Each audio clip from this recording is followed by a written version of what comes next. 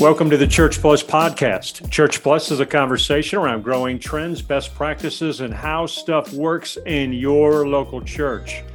My name is John Bennett. I'm going to be your host today. Very excited about my interview, and I'll introduce my guest in just a moment. But here's what I believe right now, fall of 2021. This is one of the greatest opportunities to dream big, cast new vision, and think about expanding your church's mission. Now, I know so many of us are struggling just to get people back in the building. I get that. But I believe the resources right now to dream big are there. Now, if you're a frequent listener of Church Plus, last month in my interview with Dave Travis, we talked about the current resource state, the financial state of the United States of America, and we unpacked the entire idea of why we believe resources are there right now, and this is one of the greatest opportunities to launch something new in your church. The pandemic has afforded church leaders to do some things, try some things, expand some things that all of us back in March or April 2020 would not have believed is possible. But squarely in the middle of that discussion is the discussion about cryptocurrency. It looks like crypto is here and it's here to stay. In fact, I just listened to an interview with ECFA, and they talked about a church receiving a $10 million donation, another one receiving a $1 million donation, all from cryptocurrency.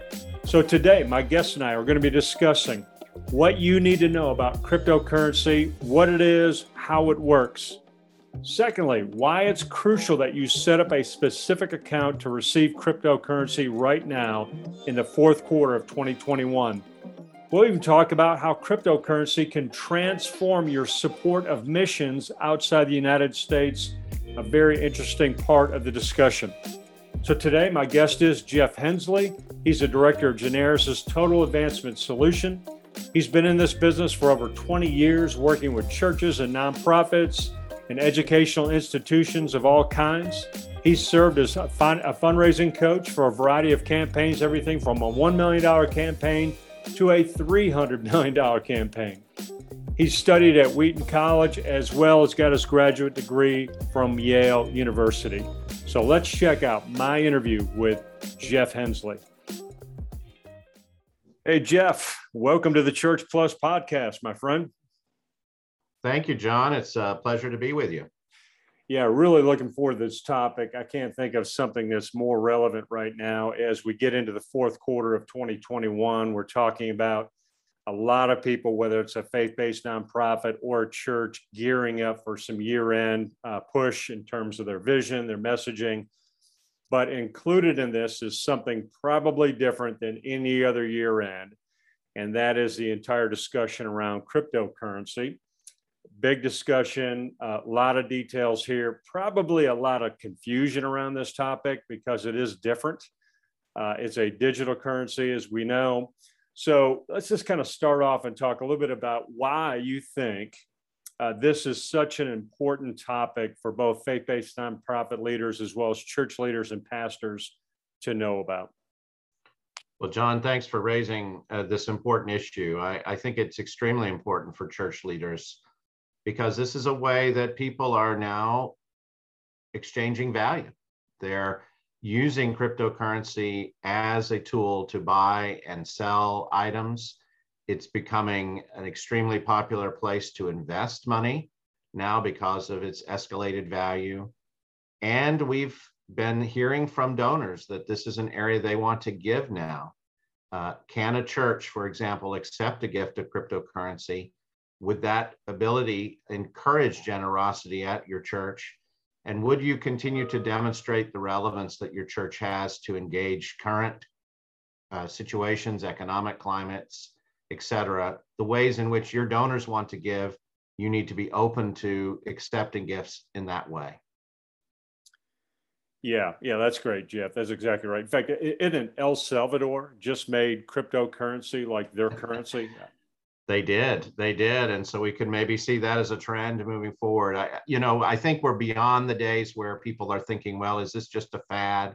Is it going to go out of existence? I think we're really seeing the fact that major cryptocurrency coins like Bitcoin are going to be here to stay, and they're growing, and they're going to become more and more a part of our economy. And so churches risk being left behind if they're not engaged in this discussion. Yeah, that's a really good point. I think you're right. I mean, when I first started hearing about it, I was like, whatever, probably like most people, a little bit of a late adapter in that particular area. And then, but I think you're right. I think we're over the threshold of saying, fad, it's probably going to go away, instead of saying, as a church leader, yeah, we got to take this thing seriously. Okay, well, let's just break this down. Let's go for cryptocurrency for dummies for a moment. Why don't you explain what crypto is, like Bitcoin, how it works? Kind of give us some idea of what we're dealing with here. Sure. Well, at its root, it's a digital currency that can be used to buy goods and services. Mm-hmm. So in that way, it functions just like cash, but it's digital. And the analogy that I use, and I think, John, you and I will date ourselves here if we understand this analogy, but remember when you went to the old arcade back in the 70s and the 80s, yep, you gave cash and you got these little tokens. Mm-hmm. And those tokens allowed you to play games, and a game that you really liked might cost more tokens than a game you didn't as much like. We asserted value and agreed upon a shared value to these tokens. And that's really what a cryptocurrency is. It's we determine a value to the digital currency, and then the exchange of that digital currency happens on what's called blockchain, which is a series of interconnected computers that register through a ledger the transaction. And why this is becoming more and more popular, really for two reasons. One, you don't have to mess with institutional banks and foreign currency exchanges. So you can buy something across the world in a Bitcoin that doesn't require you to go from translating, say, the US dollar to the Japanese yen.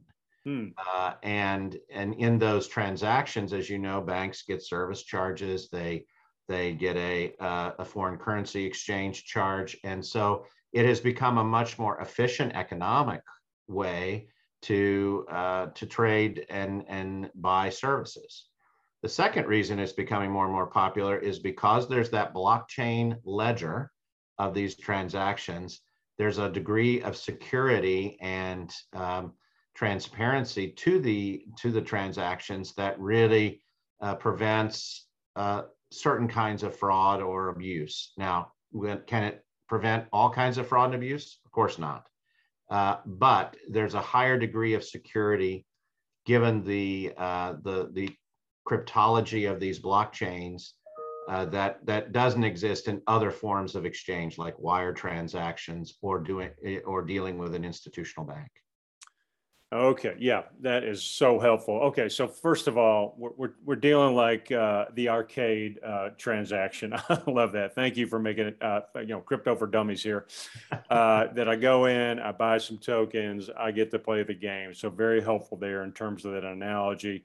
Secondly, because of the blockchain concept, people are able to buy internationally without the exchange, which is very interesting, because obviously we're dealing now with a global economy that is smaller and smaller and smaller every day, and I'm able to purchase things internationally without the exchange rate. That's very, very helpful. And then of course we're dealing with security issues always when it comes to anything financial, any kind of transaction, and this is obviously preventing some of the abuses of fraud that could happen. So that's kind of helping me really wrap my mind around the idea of why people are moving that way. Obviously, so far, I've been hearing a lot of the negative, that obviously this can be used, in essence, to hide money, launder money, that type of thing. And so I've been hearing some of the negative. How would you speak to that in terms of some of the negative things that obviously cryptocurrency could be used for? Sure. Well, as I said, there's no system that's going to be completely impervious to abuse. We're humans. We as Christians believe we're fallen humans, and so we're susceptible to those temptations. This system, though, has a way of decentralizing that ledger of record, such that numerous computers can log these transactions because they're communicating one with another through a network of exchange. So that means that there are more records being kept on a particular transaction than, say, a one-to-one bank to consumer transaction. So that allows for greater transparency of the transactions and thus a greater accountability. If one system sees a problem, it can flag that to the others, and it can be dealt with accordingly. I think that your question is raising, I think that the number one challenge for cryptocurrency moving forward, and that's what role will the US government, say, or other governments around the world play in regulating this economy? Right now, it's fairly unregulated. They leave the regulation, as it were, up to the individual participants within the ecosystem. So how could we think about regulation of this economy moving forward? And is that going to put some limits on the ways in which one can do transactions? Those are questions churches can't really weigh in on or control. I think what we could control from a church perspective is just reminding people that they always need to be careful in dealing with any kind of financial transaction because of the susceptibility of fraud and abuse. And one of the trends I'm seeing a lot, John, recently is that some churches that have been kind of on the forefront of thinking about the values of cryptocurrency are starting to use it for good. And I'll give you an example. I mentioned earlier the lack of fees of transaction from one currency to another. A church in Alabama has a satellite mission in, you mentioned El Salvador, it's actually in El Salvador. Yep. And the El Salvador, in the past, they would send US dollars to be converted into the El Salvadorian currency. They would have to pay the bank fees, they would wire fees, et cetera. It would take time. That transaction takes several days to make. They've switched over to exchanging with their ministry partner in cryptocurrency. They've eliminated the fees.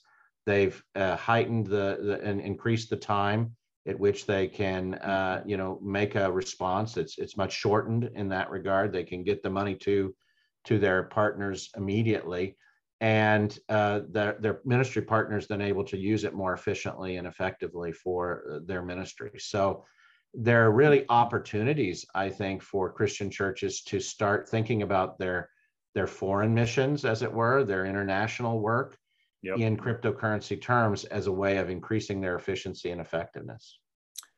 That's a huge point, Jeff, because let's face it, United States of America has been the leader in missions giving for forever, for as long as I know of, long as I've been looking at data along that lines. And so the ability to do this in an easier way, less fees and more secure, that's a huge, huge advantage. Okay, well, let's kind of break this down for a minute then. Let's talk a little bit about how a church can receive it. First of all, we've got to realize that we do have to receive cryptocurrency differently than other forms, giving online, digital giving platforms, that kind of thing.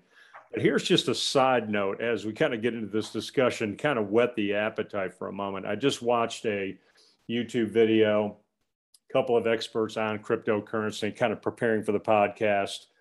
The gentleman talked about the fact that he had seen both a $10 million gift as well as a $1 million gift in crypto to a ministry and or a church. I don't recall which, but obviously people are very interested in making donations in crypto. So this is a big deal. And so let's talk a little bit about what a church should be thinking about, how they could set this thing up, kind of walk us through that process.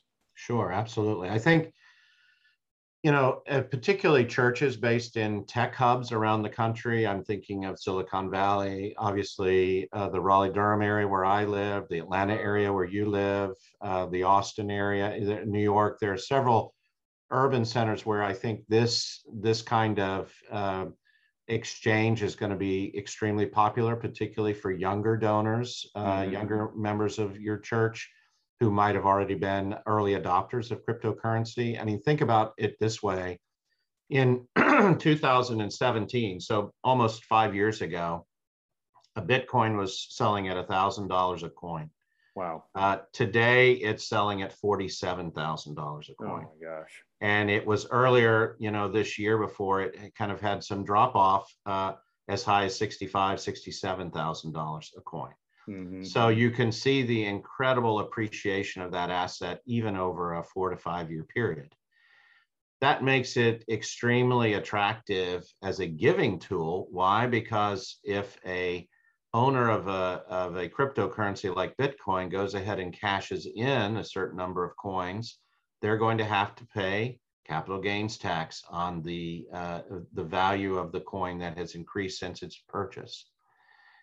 Wouldn't that be wonderful as a way of encouraging people to avoid that capital gains tax as offering it as a giving tool for your church? Mm. So I think the first thing a church needs to do is figure out how can we receive those gifts. And that's has been kind of a real impediment, I think, to churches participating in this action, because it has been difficult in the past. Cryptocurrency is exchanged through a system of exchanging those coins through a wallet.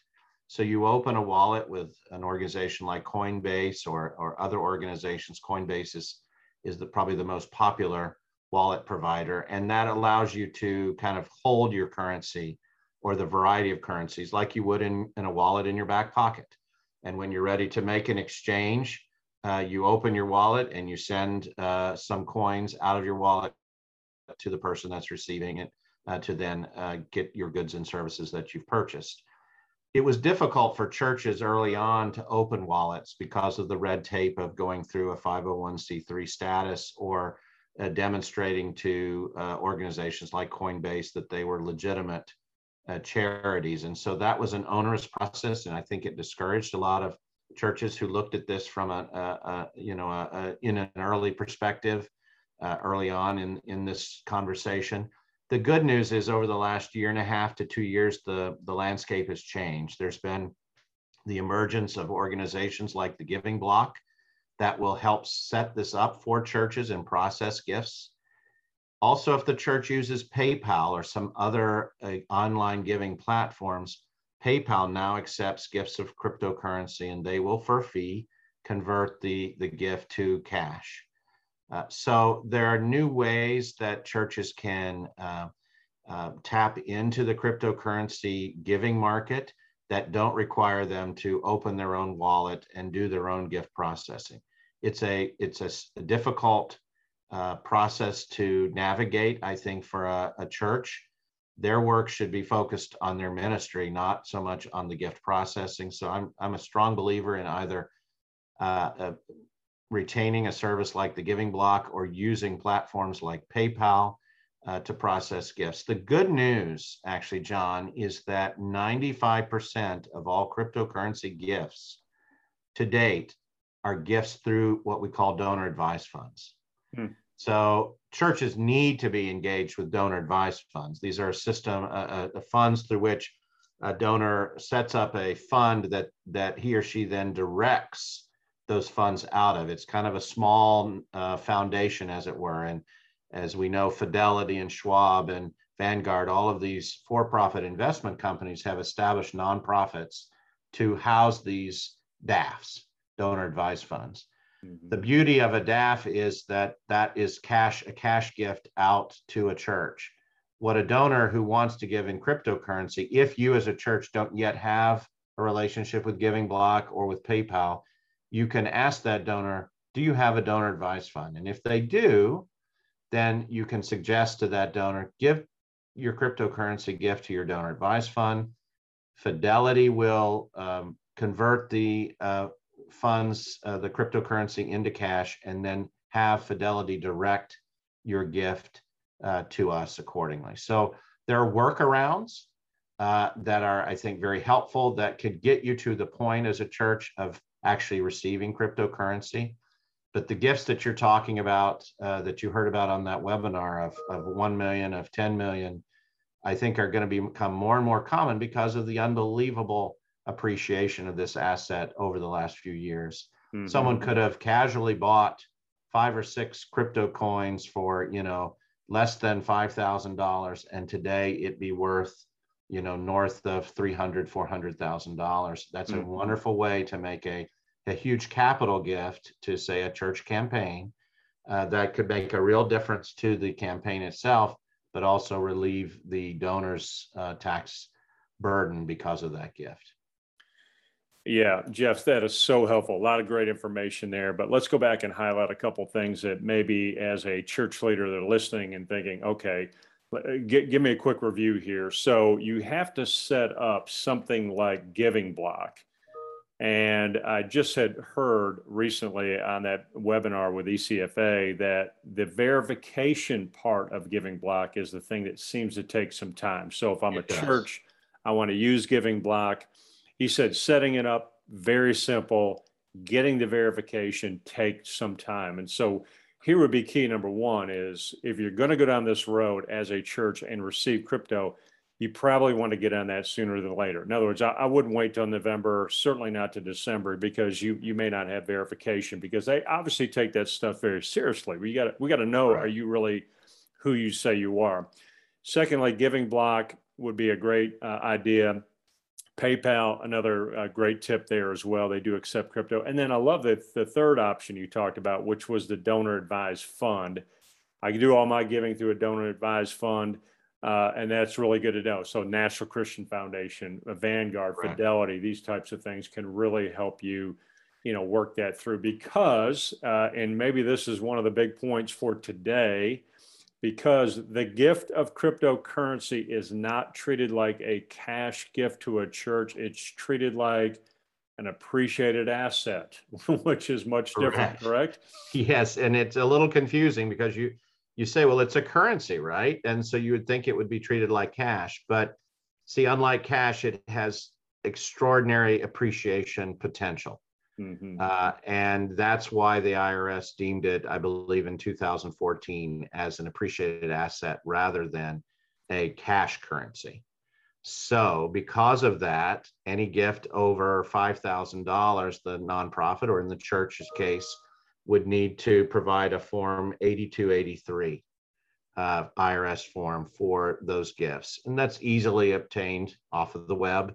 And it's the donor's responsibility for filling out that form and ascertaining the total value. The church's responsibility would simply be to say that John Bennett gave us 3 Bitcoin on X date, and we're very grateful for that gift. And then the donor, him or herself, will then determine the value of that based on the trade-in at that time, and then fill out their own tax form accordingly.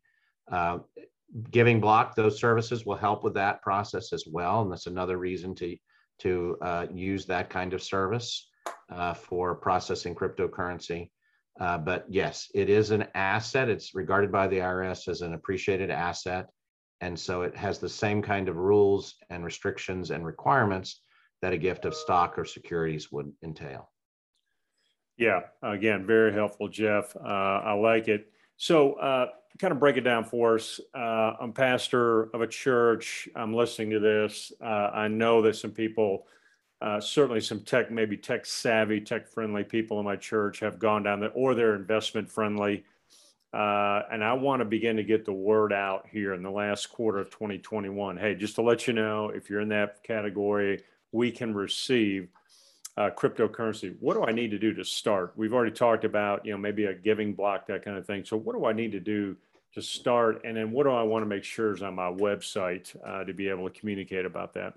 Right, exactly. Great question. So yes, start to figure out how you want to process the gifts and make sure you have that in place before you really start marketing to your congregation that you can accept those kinds of gifts. I think secondly, you want to then, as you start marketing, you want to make sure that on your giving page, you have an opportunity that says, I can give through, I would desire to give a gift of cryptocurrency. And then that link on your website would either take them to a place like Giving Block that could do a landing page for you, or it would trigger some communication back from the church to say, we will be in touch with you to process this gift. So I think, the first thing I would say about the church's website is you need to say loud and clear that you're capable Yep. and appreciate accepting gifts of cryptocurrency. And I think then secondly, you can start promoting that through your church communication. Maybe even if you have already a gift of cryptocurrency, interviewing that person, maybe through a short embedded video or some quote from that interview that says why they gave and why they felt it was so important to give. Again, there's an educational moment here for your congregation. Some folks in the congregation, even who own Bitcoin, might not realize they can give Bitcoin to charity. Mm-hmm.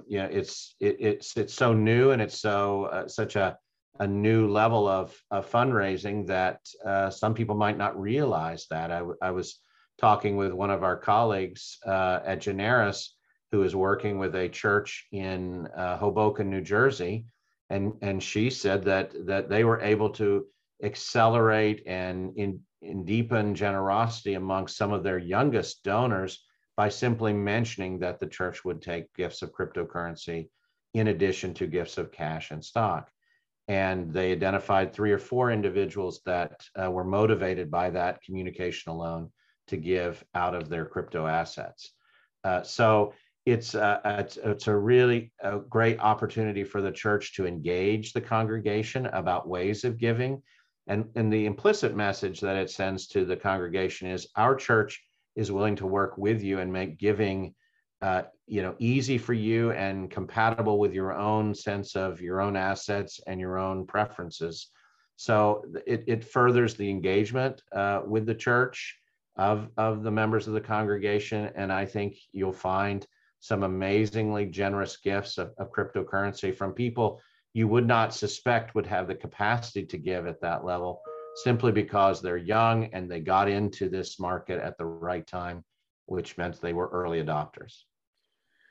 Yeah, excellent summary. Very helpful. I love the entire idea of an educational piece. Let's make sure we really lay this out as an option. And by the way, you can give we are not only able to receive your gift, but this is how you can give. So I think that's a really good point.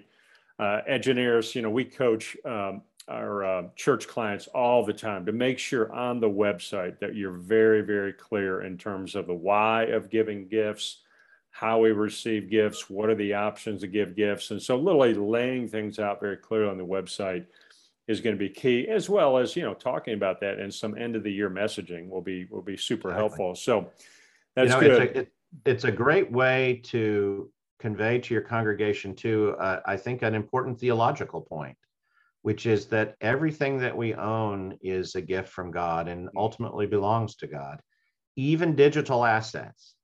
We've thought, in the past about tangible assets, right? Things that we can see or touch or feel, or even see in our portfolio if we're thinking about stocks. But even in the digital space, God is there and owns that and has given that to us and has thus a claim on it through us. And so it gives yet another opportunity for us to celebrate that real truth.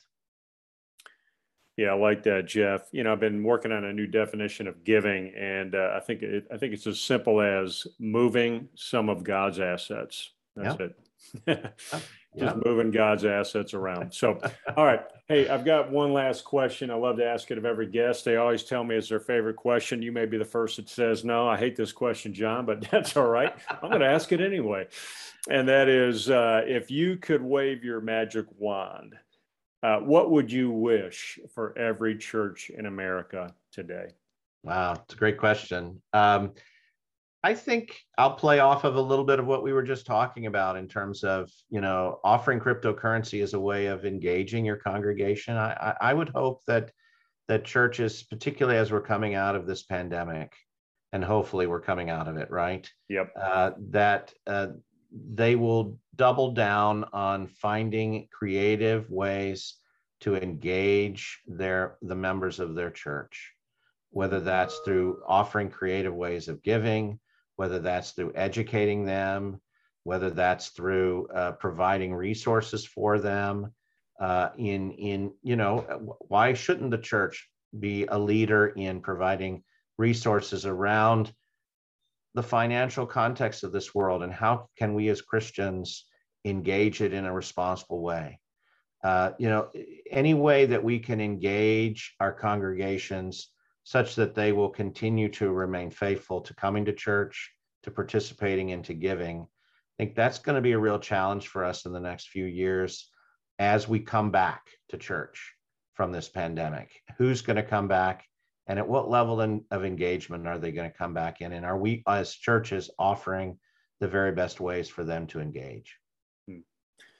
Well said. Well said. Well, Jeff, hey, this has been really, really helpful. Thank you for spending a few minutes with me and the Church Plus podcast. I know there's a lot of pastors that will get a lot out of this conversation, and I'm looking forward to getting this out here in a couple of weeks, specifically in this fourth quarter of 2021, to help people really get this thing incorporated in their giving platforms. All right, Jeff, thank you, Great. sir. Thanks for your time. Thank you. Thanks for listening to the Church Plus podcast today. I know there are literally hundreds of podcasts you could have listened to, so I'm grateful you've tuned in today. We always appreciate your support. You can subscribe to the podcast, share the podcast, or rate and review the podcast. Till next time, this is John Bennett with the Church Plus podcast.